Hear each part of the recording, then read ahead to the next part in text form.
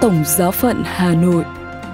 Radio Tổng Giáo phận Hà Nội kính chào quý vị. Mời quý vị nghe chương trình phát thanh hôm nay, thứ Tư, ngày 8 tháng 11 với những chuyên mục tin thời sự và kế đến là chuyên mục suy tư tản mạn. Bây giờ mời quý vị nghe tin thời sự với những nội dung đáng chú ý sẽ có trong buổi tối hôm nay. Đức Thánh Cha gặp gỡ trẻ em khắp thế giới. Đức Thánh Cha Francisco điện đàm với Tổng thống Iran về cuộc chiến giữa Israel và Hamas. Tòa Thánh chúc mừng lễ ánh sáng của Ấn giáo. Và Đức Giám mục Bắc Kinh sẽ viếng thăm Hồng Kông. Sau đây là phần tin chi tiết. Đức Thánh Cha gặp gỡ trẻ em khắp thế giới. Vào chiều thứ Hai ngày 6 tháng 11 vừa qua, tại hội trường Phaolô thứ 6, Đức Thánh Cha đã gặp gỡ khoảng 7.500 trẻ em đến từ 84 quốc gia, trong đó có 5 trẻ em đến từ Việt Nam. Trong khi chờ Đức Thánh Cha, các em đã có nhiều sinh hoạt khác nhau, bao gồm những trò chơi, văn nghệ, ca hát. Trong các tiết mục văn nghệ, có 5 thiếu nhi người Việt Nam, bao gồm 4 nữ và 1 nam, cùng trình diễn bài hát Nếu Chúa Là của nhạc sĩ linh mục Kim Long. Hiện diện tại hội trường Phaolô thứ 6, trong lời chào đầu, Đức Thánh Cha đã cảm ơn các trẻ em từ khắp nơi trên thế giới đã đến. Ngài cũng đề cập với các em về món quà đặc biệt là sự sống và được ở bên nhau. Bởi hiện tại, nhiều trẻ em ở trong các vùng chiến tranh, các em không được vui cười. Đức Thánh Cha nhấn mạnh thêm rằng, người lớn cũng cần phải học từ các em về sự đơn sơ nơi tâm hồn các em. Với các em, Ngài nhắn nhủ, các em cần biết lắng nghe cha mẹ, ông bà vì họ là những người có kinh nghiệm và có nhiều điều để dạy dỗ cho các em. Đức Thánh Cha cũng gần gũi với các trẻ em đang bị đau khổ vì chiến tranh khi nói rằng các con không đơn độc, mọi người đều cầu nguyện cho các con và mang các con trong lòng.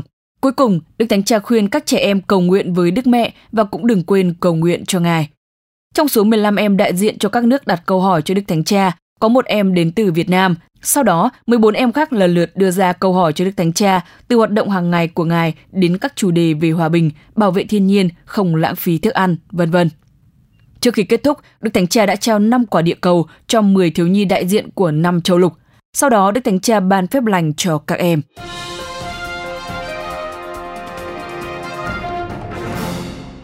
Đức Thánh Cha Francisco điện đàm với Tổng thống Iran về cuộc chiến giữa Israel và Hamas.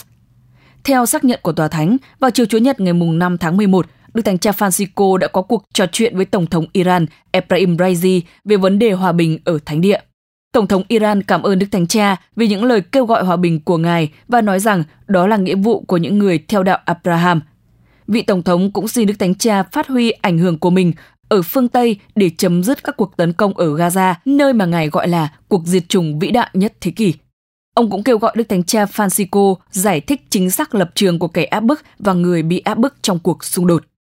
Trong buổi đọc kinh truyền tin vào ngày 5 tháng 11, Đức Thánh Cha Francisco đã nhắc lại lời kêu gọi ngừng bắn và nói rằng Ngài hy vọng các con đường sẽ được theo đuổi để có thể tránh được sự leo thang xung đột một cách tuyệt đối, để những người bị thương có thể được giải cứu và có thể nhận được sự giúp đỡ. Ngài cũng kêu gọi thả ngay lập tức các con tin tại Hamas bắt giữ ở Gaza, đặc biệt là trẻ em. Vào ngày 22 tháng 10, Đức Thánh Cha Francisco đã nói chuyện qua điện thoại về cuộc xung đột với Tổng thống Hoa Kỳ Joe Biden và tập trung vào sự cần thiết phải xác định các con đường hòa bình. Ngoài ra, vào ngày 3 tháng 11, Vatican xác nhận rằng Đức Thánh Cha Francisco đã có cuộc trò chuyện qua điện thoại với Tổng thống Palestine Mahmoud Abbas.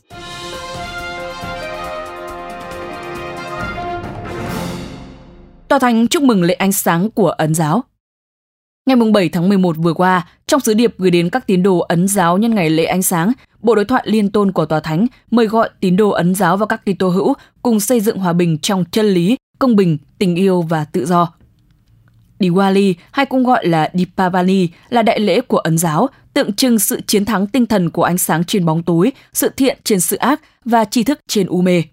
Ánh sáng của Diwali có nghĩa là đây là thời điểm phá tan mọi ước muốn và tư tưởng đen tối của chúng ta và mang lại sức mạnh cũng như lòng nhiệt thành thi hành những thiện ý suốt năm.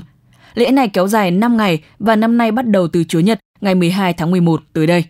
Sứ điệp được ký bởi Đức Hồng Y Miguel Angela Justo Guisot, Bộ trưởng Bộ Đối thoại Liên tôn và Linh mục Tổng thư ký của Bộ. Trong sứ điệp, Tòa Thánh nhắc tới sự kiện kỷ niệm 60 năm Đức Giáo hoàng Gioan 23 ban hành thông điệp Pacem in Terris, hòa bình dưới thế, vào năm nay, với lời kêu gọi xây dựng một nền hòa bình dựa trên công lý, được nuôi dưỡng và sinh động bởi lòng bác ái và được thực thi trong tự do. Từ đó, Tòa Thánh khuyến khích các sáng kiến nhằm thúc đẩy hòa bình và công ích phổ quát, đừng nhượng bộ trước thái độ bi quan, chán nản và từ bỏ. Thánh Gioan 23 với tư cách là một người có niềm hy vọng sâu sắc vẫn tin chắc rằng hòa bình là có thể miễn là nó dựa trên sự thật, công lý, tình yêu và tự do. Sứ điệp của Bộ Đối thoại Liên tôn lưu ý rằng các gia đình được hướng dẫn bởi gương sáng của cha mẹ và người lớn tuổi cũng như các cơ sở giáo dục và các phương tiện truyền thông phải đóng một vai trò nổi bật trong việc khơi dậy ước muốn hòa bình và giảng dạy các giá trị xây dựng hòa bình ở mọi người nam nữ thuộc mọi lứa tuổi. Tòa Thánh cũng mời gọi các tôn giáo và các nhà lãnh đạo tôn giáo phải cố gắng khuyến khích tín đồ của mình trở thành những người có cuộc sống được định hình bởi sự thật, công lý, tình yêu và tự do. Sứ điệp của Tòa Thánh kết thúc với mong ước các Kitô hữu và tín đồ Ấn giáo chân thành nỗ lực trở thành những người xây dựng hòa bình.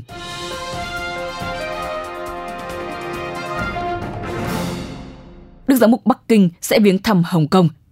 Theo lời mời của Đức Tân Hồng Y Stephanos Chu Thủ Nhân, dòng tên Giám mục Giáo phận Hồng Kông, vào ngày 14 tháng 11 tới đây, Đức Giám mục Giáo phận Bắc Kinh Du Xe Lý Sơn, Chủ tịch Hội Công giáo yêu nước Trung Quốc sẽ viếng thăm Hồng Kông.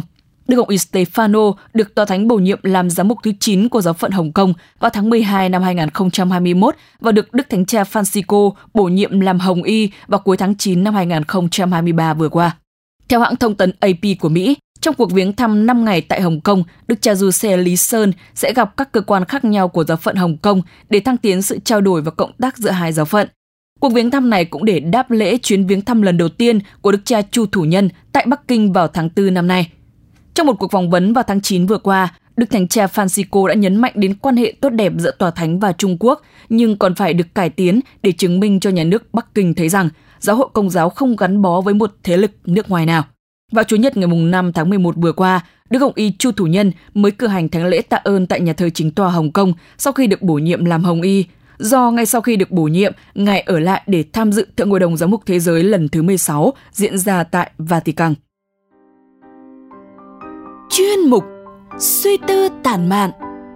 Quý vị và các bạn thân mến, vào tháng 11 hàng năm, Giáo hội thường dành riêng để tưởng nhớ và cầu nguyện cho những người đã qua đời. Trong đó có tổ tiên, ông bà, cha mẹ và người thân của mỗi người nơi trần thế. Nỗi lòng của người con xa xứ mỗi khi đến tháng đặc biệt này trở nên da diết và chất chứa tình cảm hơn bao giờ hết. Bài viết Saudade, hoài niệm và hiện tại tháng 11 mà tác giả Hạt Mưa suy tư dưới đây là một minh chứng. Kính mời quý vị cùng lắng nghe. Tôi dạo bước trong một nơi xa lạ nhưng cảm giác thân quen. Tháng 11, giáo hội cầu nguyện cách đặc biệt cho những người đã khuất. Những ngày này, người Công giáo thường hoài niệm và tưởng nhớ các tín hữu đã qua đời với lời nguyện cho người thân sớm được hưởng hạnh phúc viên mãn trên quê trời. Đặc biệt, theo truyền thống của người Việt Nam, chúng tôi sẽ ra viếng mộ và hiệp thông thánh lễ cầu nguyện cho các linh hồn. Đây là một cử chỉ đẹp. Bản thân tôi luôn nhớ mãi những ký ức về nét đẹp này, nhất là khi đang sống xa nhà. Tôi nhớ, khi còn là một cậu học sinh tiểu học, tôi thường cùng gia đình ra thắp hương cho các cụ và tham dự thánh lễ tại vườn thánh. Mặc dù tôi không hiểu hành động đó mang lại lợi ích gì cho người quá cố. Lúc đó, tôi và các bạn thường mang hương đi để thắp cho những ngôi mộ không có người thăm nom, hương nến. Đến bây giờ, có những lúc tôi vẫn tự hỏi, tại sao khi nhỏ mình lại có cảm thức để làm điều đó? Phải chăng có một điều gì đó thúc đẩy tôi? Khi đã học cấp 3, được tìm hiểu về giáo lý giáo hội Công giáo, tôi càng nhận ra tầm quan trọng của việc cầu nguyện cho người quá cố và sự liên đới những người còn sống với người đã chết. Tôi xin mượn hình ảnh ánh sáng để nói lên những suy tư này. Lẽ thường, các nghĩa trang thường hiu quạnh, lạnh lẽo và có lẽ chẳng ai muốn đến đây. Nhưng đối với người Công giáo thì khác. Khi tháng 11 đến, mộ phần của những người quá cố lại trở nên tươi mới hơn. Đặc biệt vào buổi tối, các vườn thánh sẽ được thắp sáng với hàng trăm cây nến. Ánh sáng lung linh từ những cây nến nhỏ như thắp lên tình yêu, sự ấm áp và kết nối người còn sống với người đã khuất. Ánh sáng đó nối kết lời cầu nguyện tâm thành dâng lên Thiên Chúa với ước mong cho người qua đời sớm được diện kiến tôn nhan Chúa.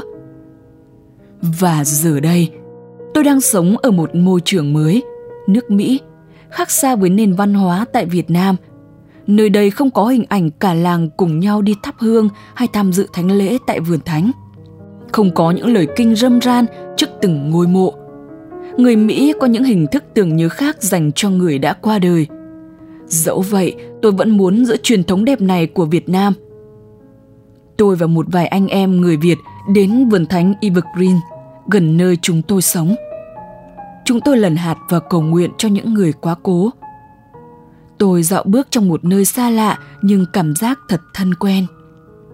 Trong lúc lần hạt, chúng tôi bước đi một vòng quanh nghĩa trang để có thể đi qua hầu hết các ngôi mộ. Mặc dù họ không phải người thân của chúng tôi, nhưng cảm giác thân quen luôn xuất hiện trong đầu. Phải chăng sự hiệp thông trong Đức Kitô mang chúng tôi đến với nhau? Bởi lẽ họ đều là anh em của tôi. Chúng tôi đều có một người cha chung là Thiên Chúa. Mỗi bước chân là mỗi kỷ niệm lần lượt bừng hiện trong đầu. Tôi nhớ về ông tôi, về cha Giuse. Không biết họ đang nơi nào, nhưng tôi mong ước họ đang được bên cạnh Thiên Chúa trên nước trời. Kết thúc một vòng cầu nguyện quanh nghĩa trang, tôi cũng có thêm những suy tư về cuộc đời.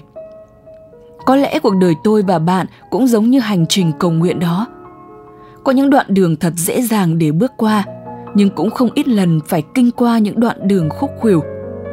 Đời người cũng vậy, có lúc ta cảm tưởng thế giới này thật tươi đẹp, đáng sống. Nhưng cũng không ít lần ta muốn bỏ cuộc, buông xuôi. Điều quan trọng là khi kết thúc cuộc đời, chúng ta sẽ ra sao? Vòng cầu nguyện kết thúc tại điểm chúng tôi đã xuất phát.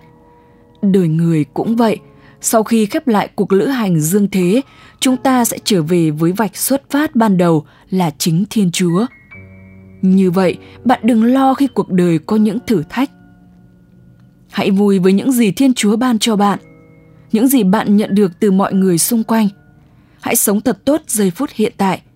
Hãy khiến mỗi bước chân của bạn trở thành nền tảng vững chắc cho cơ thể đứng vững và hướng về phía trước. Để kết thúc câu chuyện, tôi muốn gửi tình yêu đặc biệt đến Việt Nam và con người Việt Nam. Đừng bao giờ tự ti rằng chúng ta yếu đuối và thấp kém hơn người khác, vì mỗi người đều không hoàn hảo. Hãy sống thật tốt với điều mình đang có. Tôi luôn hướng về Việt Nam, cầu nguyện cho các linh hồn nơi luyện ngục, đặc biệt cho những người Việt đã qua đời.